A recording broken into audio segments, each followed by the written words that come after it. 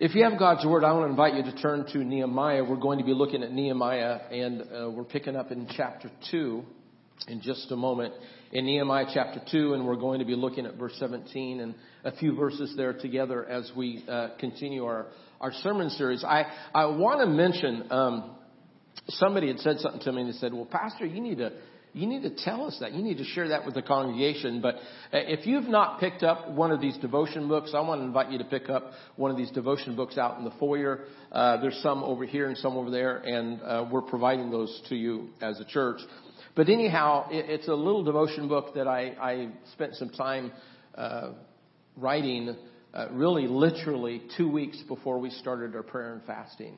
And the Lord just laid on my heart that I really wanted to give us a journey that we could kind of walk together. And so those 2 weeks before, I spent about 60 hours working on this devotional book. And so it's not something that I did in the past. It's something that I did for you and for this congregation and for this mission and this journey that we've been on in regards to prayer and fasting. So it's called Chili Pepper Devotionals. And so grab one of those out there in the foyer, and I believe that you'll enjoy it. Wow, this has been a week for Heidi and I. We've had all kinds of things happening. Our little bulldog, we have an English bulldog, got bit by a rattlesnake Friday night. And so I thought, well, okay, this dog's probably going to die. Well, she's survived, and she's done great, and I didn't spend $6,000. But anyways, we got some help for her. But anyhow, she's doing great this morning. I looked at her today, and all the swelling had almost gone completely down. And so we're happy that her name is Zoe, by the way. And I keep threatening the staff that I'm going to bring our English bulldog to church one Sunday so people can see her. I mean, she is a character, but anyhow, but she seems to be doing fine. So we're going to Nehemiah again. We started there last week, and remember, of course, the Israelites had been in Babylonian captivity for about 75 years prior, and that had ended. But yet, there's this remnant that is still there. And of course, Nehemiah is a part of that. And remember last week, he gets the message that Jerusalem is in a sad state of affair. And the walls are torn down and the gates have been burned. And so Nehemiah gets deep into it and he becomes emotional about it. And he wants to respond. And so, of course, he gets the permission from, King Artaxerxes, and he has a letter of passage, actually a couple letters, so that he might go back to Jerusalem and that he might do some work. And all of this renewing begins by remembering that sometimes, there is an impossible barrier before us. And the remembering, it might seem impossible, but we remember that God is a God who is a deliverer. Amen. And remembering was for Nehemiah the way forward, in spite of the obstacles, in spite of the challenges that was there in front of the people of Israel in regards to rebuilding the wall. He realized that remembering was the way forward. And the last one we mentioned last week was remembering is the way to renewal, as we remember the instruction of the Lord. In fact, the times and the events that we read about in Nehemiah are so important that there is a companion book to Nehemiah. So whenever you read Nehemiah, you want to pick up that companion book, which is Ezra, and read them together, because there's some things there that I think that will be important for us to remember as we read those two books together.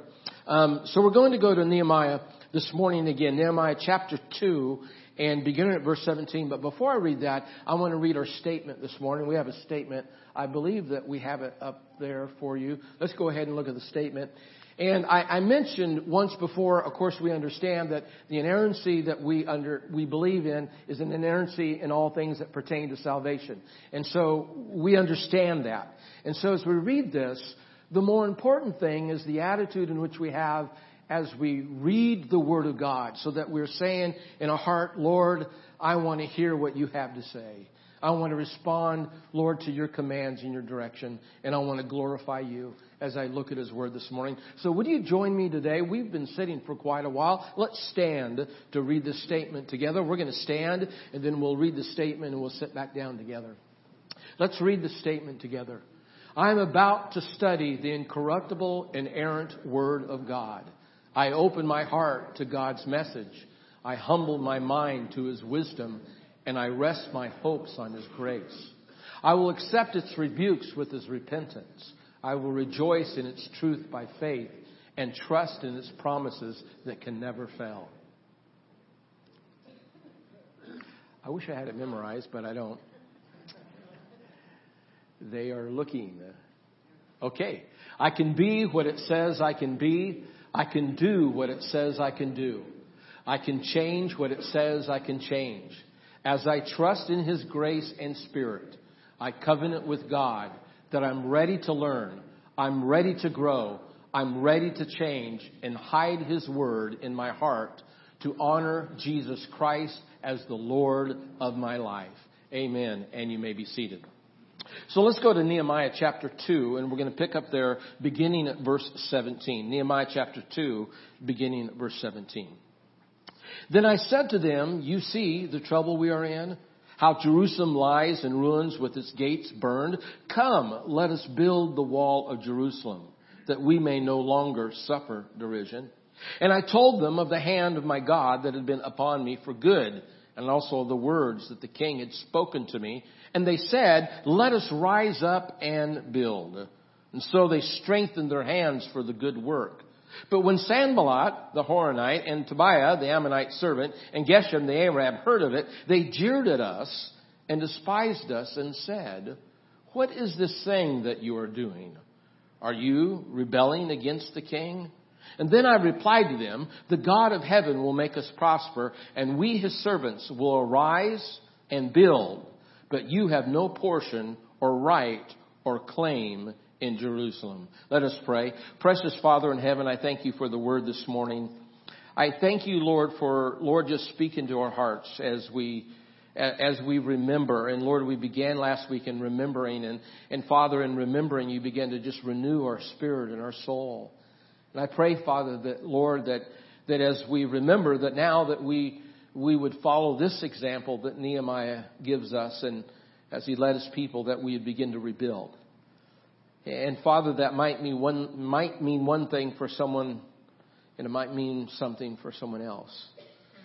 As we think about you, Father, God, your role in rebuilding our faith, in rebuilding our love for you and our love for each other, rebuilding the mission that you've given us as Mission Church of the Nazarene, Father, we just submit ourselves today to you today. And we pray that, Father, that, Lord, in all that is said and done, that you will be glorified as you begin to build in us your Spirit, as we recognize, Lord, your goodness and your love, and, Lord, mostly your sovereignty. Thank you for this word. I pray your blessing upon it. And we ask all these things in Jesus Christ's glorious name. Amen.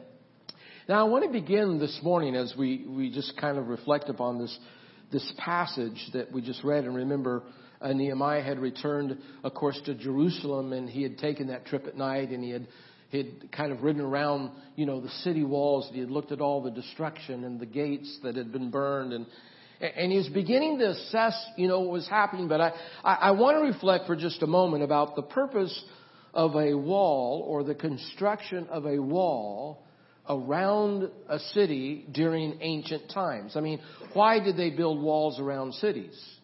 I mean, you probably have some answers. You can think about that this morning for just a minute. I mean, why did they build walls around cities? Perhaps to keep the enemy out. Maybe to protect the occupants that were, there living inside the city. Maybe for certain to hold the wildlife at bay, to make a clear delineation between the outside world versus the safer, inside space.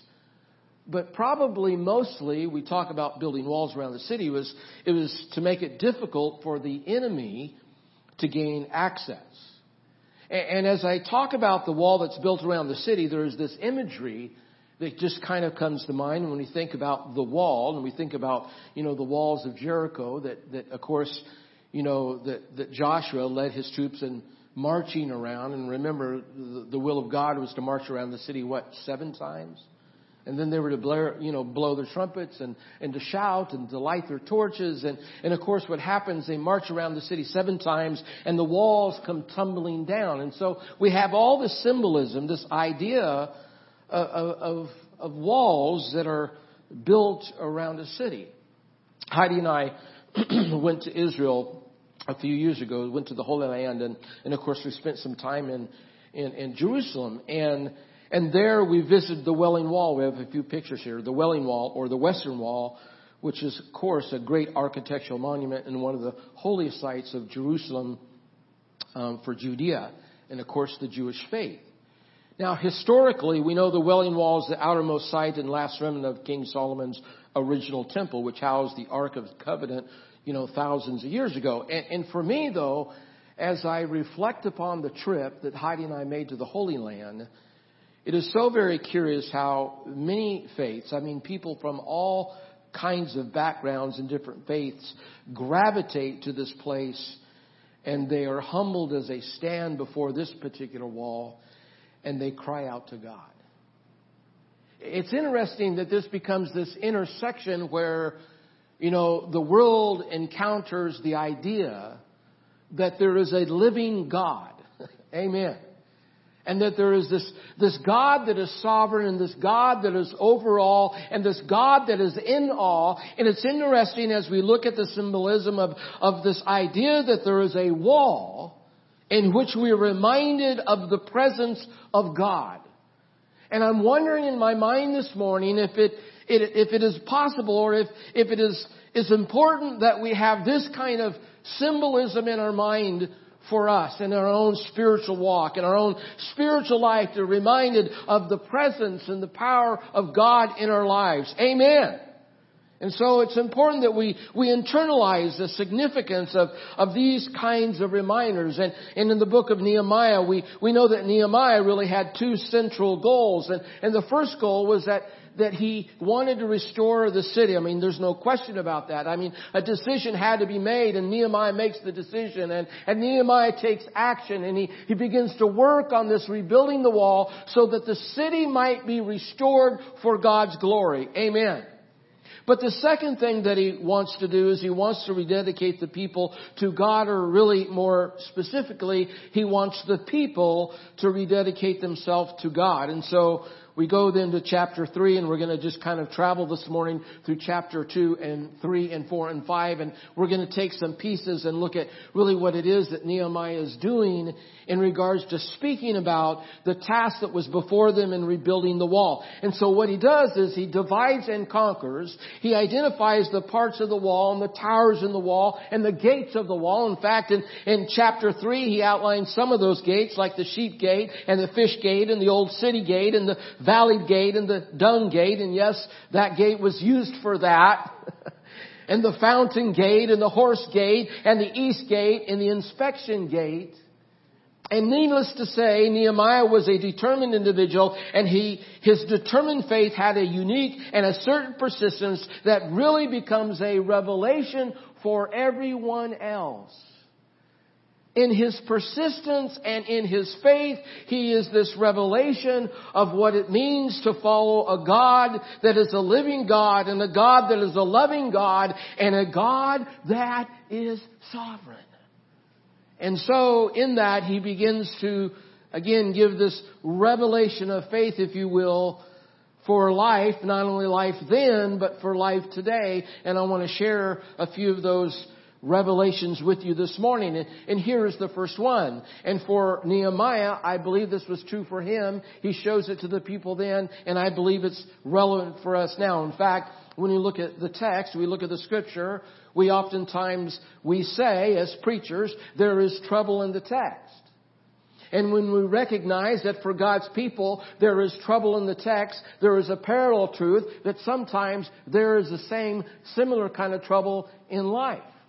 And then we look at the text and we say that there is hope in the text. So there is not only trouble in the text, but there is also hope in the text. And in a very parallel, similar way, there is hope in life. Amen. And so he kind of gives us that, or he works that way, saying, okay, here's the problem, but here's the answer. So let's begin like this. In chapter 4, go to chapter 4. If you have God's Word, we're going to look at that together. Go to chapter 4, and we're going to pick up at verse 1 and read through really verse 2. And his revelation of faith is this, that destruction is not final. Say that with me out loud. Destruction is not final.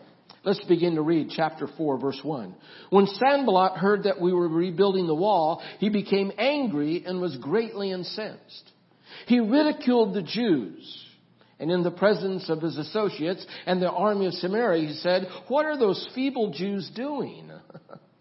Will they restore their wall?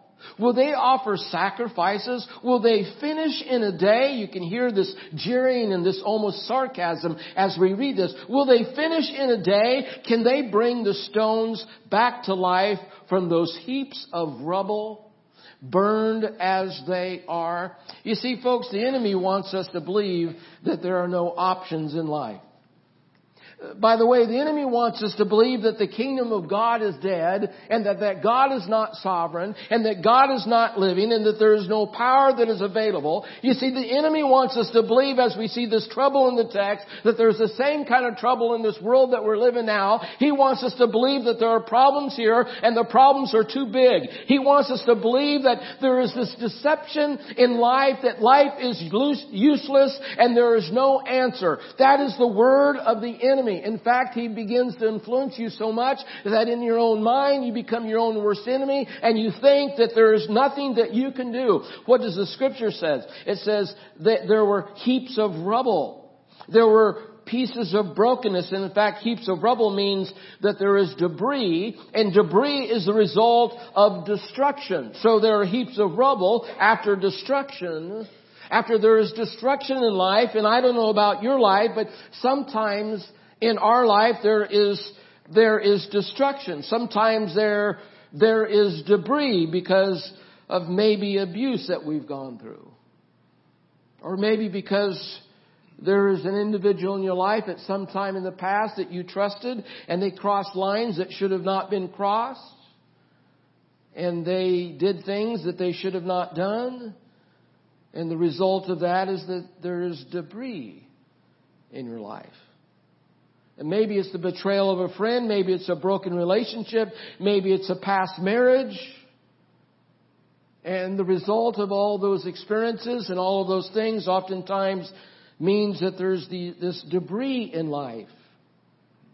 And the enemy jumps on that and he wants you to think that life is worthless and that life is useless.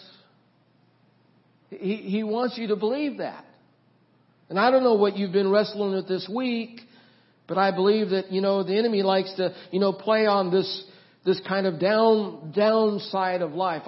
I will never forget going to the altar and kneeling down with a little gal by the name of Rose several church assignments ago. And I remember kneeling with Rose and Rose, she was just 13 years of age and she was just crying like a baby. And I can't remember what I preached on, but I remember going down to the altar and just kind of kneeling across from her. And she began to share with me about things that were happening in her life currently that I'm not even going to repeat this morning.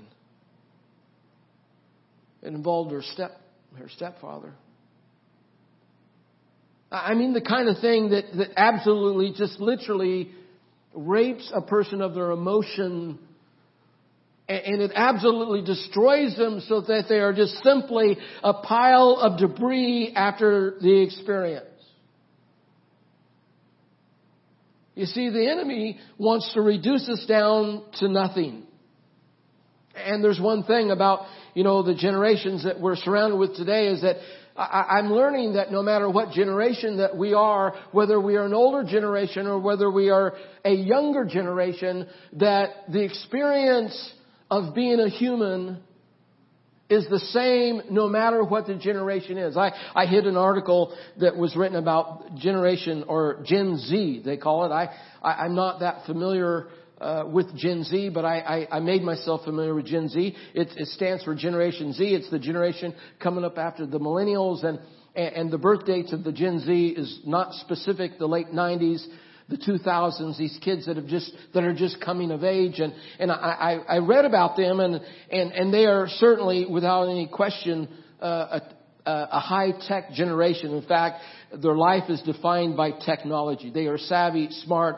They are truly this Gen Z. They are truly the smartphone generation. It's interesting, their life is full of dichotomies, like the fact that devices help them save time, but yet they struggle with boredom. And then I think about Gen Z, and I interact with some.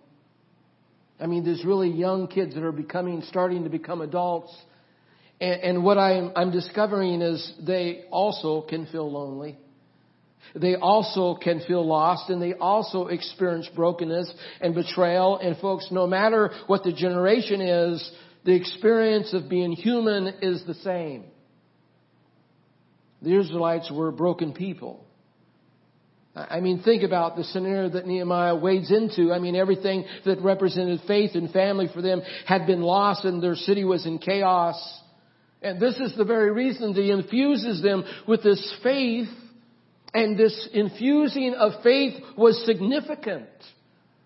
And then there is this turning point. I mean, there is this great hinge that this whole thing in this text hinges upon. And that is what Nehemiah does in his spirit and in his faith and his attitude. In fact, go to chapter 6 or chapter 4. Go to chapter 4, looking at verse 6. Look at that for just a moment. Go to chapter 4, looking at verse 6, and it's important that we really follow the scripture this morning, and we look at the text because it's giving us an answer. I mean, how does he deal with it? When there's trouble in the text, what is the answer in the text? And when there's trouble in the world, what is the answer for life in the world? Well, he gives us kind of an answer here. There was trouble in the text, but now in chapter 4 and verse 6, here's what we read. So we rebuilt the wall till all of it reached half its height. Until all of it reached half its height. For the people worked with all their heart. And I think the idea here is, the concept is that God is a restorer of people. God is an expert of rubble restoration. Did you hear that? Amen. God is an expert in rubble restoration. No matter where you're at, no matter what you're going through, maybe your life is a heap pile of debris. I don't know what your past holds, but I know this, that God is an expert in rubble restoration. Amen. I'll never forget that call I made on this young father. I opened the door, actually knocked on the door, and he opened the door, and here's this young father. He has about 3 little kids that are running around, and they were dirty, and the house was a mess. And I was only about 27 years old as a young pastor. The father had a joint in his hand, and he was high. And later on, I learned that he was having a hard time holding a job, and life was just a mess. And I began to share with him a little bit about who I was, and then he invited me to sit down, and he was kind of in the couch, just kind of leaning back, man. He was comfortable.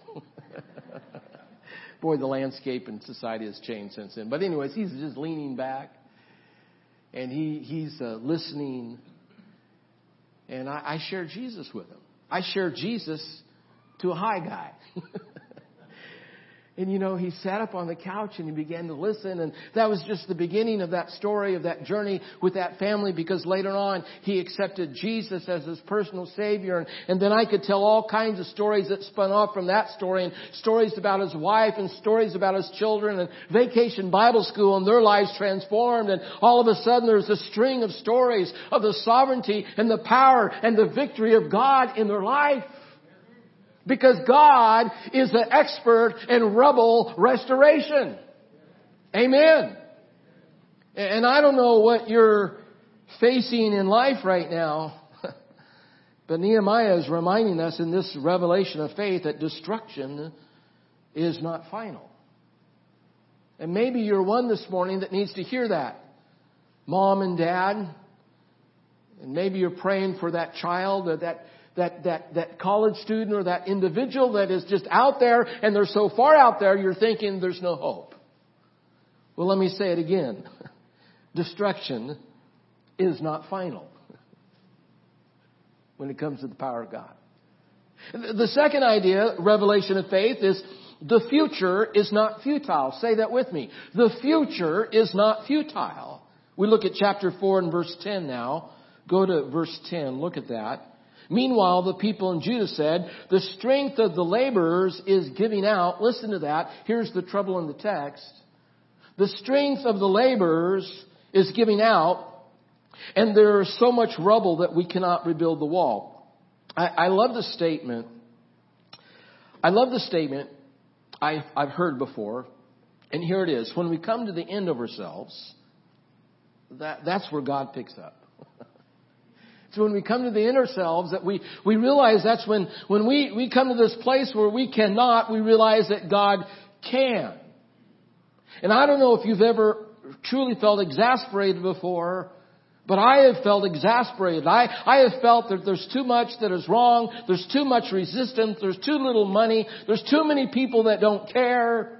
And maybe it's a church project, and maybe it's a home project, and maybe it's something about my own individual life, and maybe it's a child that's going sideways on us.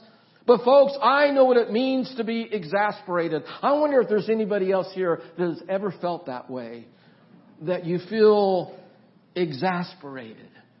I come to the text here, and the enemy had said, and if we read the whole chapter, the enemy had said, if they do not put an end to this, here's the enemy now, Sanballat. If you do not put an end to this, building the wall, if you do not put an end to this, we will kill you. That's what the enemy says. If you don't stop this, stop doing this, building this wall, we will kill you.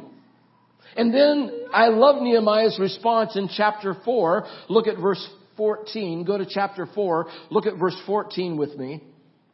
Because this is Nehemiah's response. Here's what he says. He says, I stood up and said to the nobles. Now, their life has just been threatened. The enemy that has been oppressing them is saying, we're going to kill you if you keep this up. And instead of shirking in fear and quitting, here's what Nehemiah does. Chapter 4, verse 14. I stood up and said to the nobles, the officials and the rest of the people, don't be afraid of them.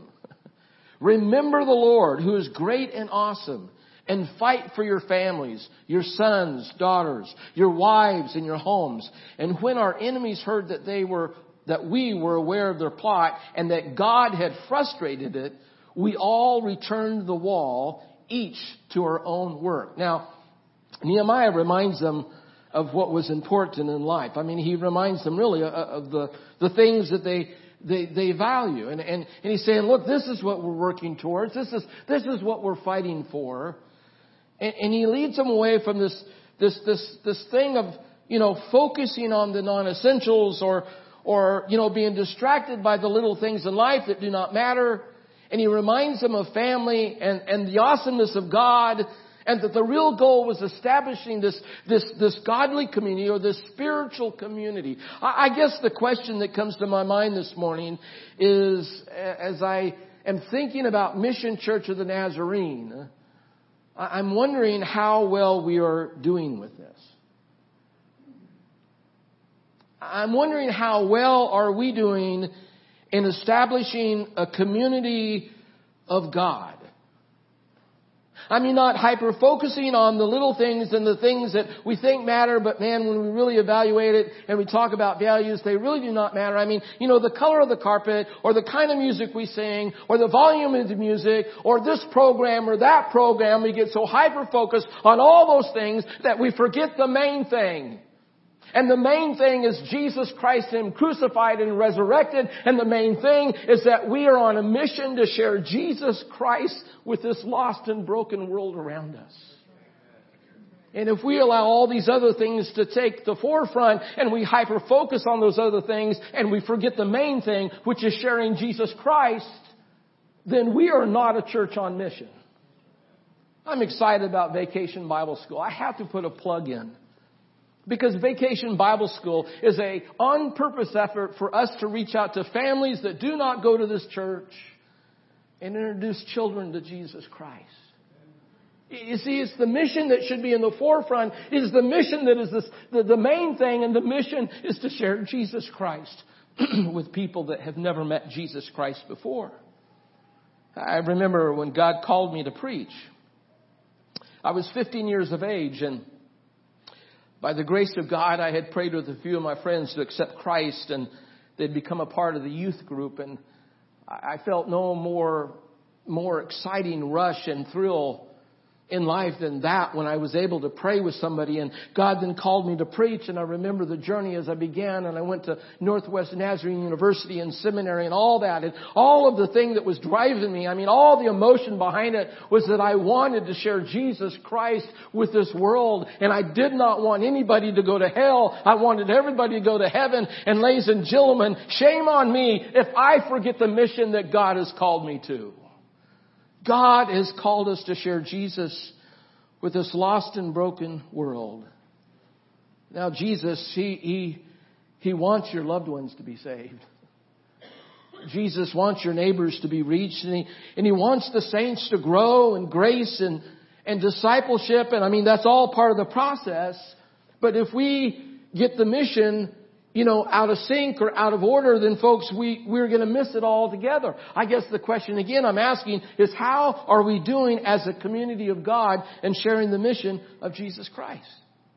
You see, so we can say again, as Nehemiah reminds us in this revelation of faith, the future is not futile. There is future, there is a purpose, and there's direction. Here's the third revelation of faith. The work is not finished. Amen. Look at chapter 5 and verse 9. That's what he says there. So I continued, what are you doing? What you are doing is not right. I mean, this is so naturally in line with who Nehemiah was. I mean, he's heard about the sad state of things in Jerusalem, and of course he's working on that and rebuilding its fortifications.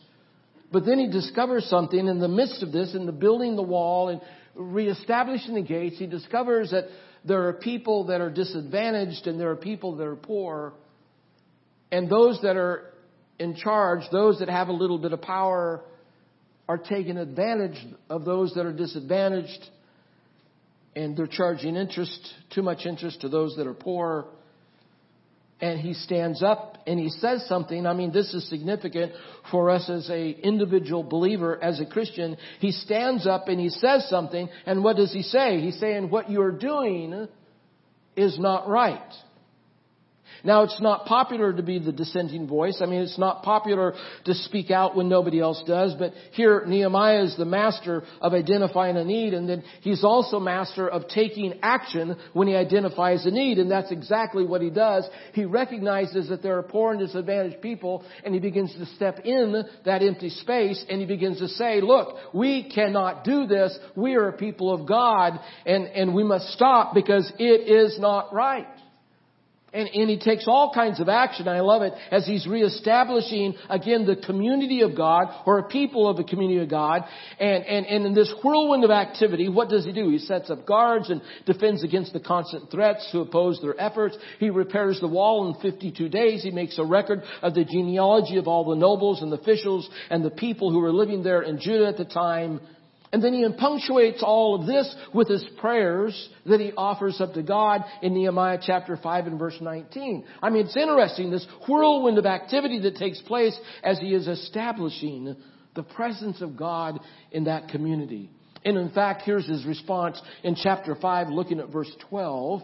Go to chapter 5 with me. This is our last text this morning. Go to chapter 5, looking at verse 12, part B. Then I summoned the priests and made the nobles and the officials take an oath to do what they had promised. I also shook out the folds of my robe and said, in this way may God shake out their house and possessions, anyone who does not keep this promise. So may such a person be shaken out and emptied. And this is such a visual. I mean, this is really, it's a turning point. I mean, I believe that this was a moment when it really made a difference. I mean, is what one would say, this was the game changer. Because what Nehemiah does is he holds himself to the same standard that he holds everyone else. And really, in essence, what Nehemiah was saying, he's saying, look, God is not finished, and this is just the beginning of what God wants to do. And I'm thinking of that spirit, that attitude in which he is speaking, and I think, this can really apply to our church this morning. Because God is not finished in what he is doing here at Mission Church of the Nazarene. I mean, this is the very beginning of what God wants to do in our church. And this means that just as Nehemiah was saying, Lord, I'm going to shake out my robe. I'm going to shake out my garment, and this is my life. My life is exposed for all to see. Then maybe possibly that's exactly what the Lord wants to do for us in our church in this day, in this age. That perhaps that God is giving us an opportunity to say, Lord, I want to make sure that there's nothing that is between you and I, Father. Maybe it's an opportunity for us to really shake out the garment, so to speak, kind of like Nehemiah did. He said, look, now I open up the folds and I shake out my life before everybody. And maybe that's what this morning is as a church, that we can, open up things and we can really say, Father in heaven, I want to just, reveal everything to you. I want to expose to you, Father, that bad spirit or that attitude. I want to expose to you, Father, that sin that does not belong in my life. Father in heaven, I want to shake out absolutely everything so that there's nothing that is unknown to you, Father. That's what Nehemiah does as he stands before the people. He takes his robe, his garment, and he opens the folds and he says, look, I am hiding nothing from you and I'm hiding nothing from God. And maybe this morning this is a chance for us to say, Lord, I want to shake out my garment before you. Lord, I want to expose whatever it is, Father, that's in my life right now, Father. I want to just give it to you, and I'm going to trust you, Father, with whatever it is. And so I want to invite us just to bow our heads. We're going to bow our heads and close our eyes, and we're going to have communion here in just a moment together, and we're going to just have an opportunity for us to say, Lord, I'm just going to shake out my life before you. I want to shake out, Lord, in my life that what does not belong, that thing that does not belong in my life. Lord, I want to reveal to you, Father, maybe that spirit that I've kind of been hanging on to, or maybe it's an attitude that, Lord, that does not please you. And so, Father, I'm just going to bring that to you, and I'm going to shake it out before you right now. Maybe it's an unwillingness to forgive. And maybe God is speaking to you right now about forgiving somebody. And you're just going to shake it out before the Lord right now. Because He wants you just to come to Him right now and say, Lord, I'm trusting you. So I want to invite you just to shake out whatever it is that you need to just give to the Lord this morning. And say, Lord, I'm going to trust you with it. Precious Father in heaven, I thank you for your word. I thank you, Lord, for, Lord, this example that Nehemiah has given us as he led his people. To remind them that destruction was not final. The Lord, that you can take that destruction and you can create something beautiful out of it in our lives. And that the future is not finished or futile. That, Lord, that there is this great future that is ahead of us. Father, you've called us to a mission as a church, and that we're to keep that mission the first and most important thing. And that is Jesus Christ and Him crucified and lifted up. And Father in heaven, I pray for, Lord, that one right now that is just feeling the voice of your Holy, or hearing the voice of your Holy Spirit. I pray for that one right now that is just, Lord, hearing you and just wanting to respond to you, that you would speak to that heart, that mind. Lord, I thank you for that. So, Father, we just bow our heads and we close our eyes. We come before you. We submit to you, Father, and your sovereignty. And we just expose it to you. We give it to you, Father. Our heads bowed and eyes closed, and nobody looking around, and you know what the Lord is speaking to you about. You know what the Lord is saying right now, and He's challenged you just to kind of really just open the folds, just to shake everything out.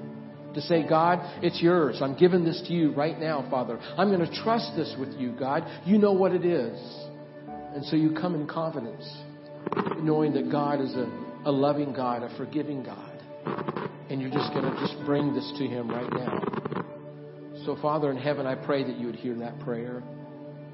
That you would respond to that one, that individual, that life right now that is saying, Father, I'm just opening it up to you. So I do that right now verbally. So with our heads bowed and eyes closed. Are you praying that way right now?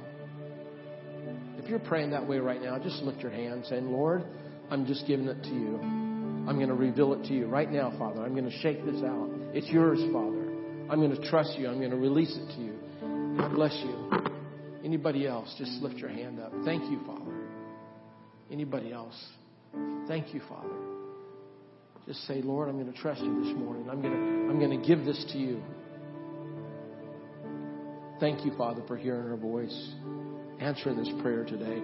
We pray all these things in Jesus Christ's glorious name. Amen.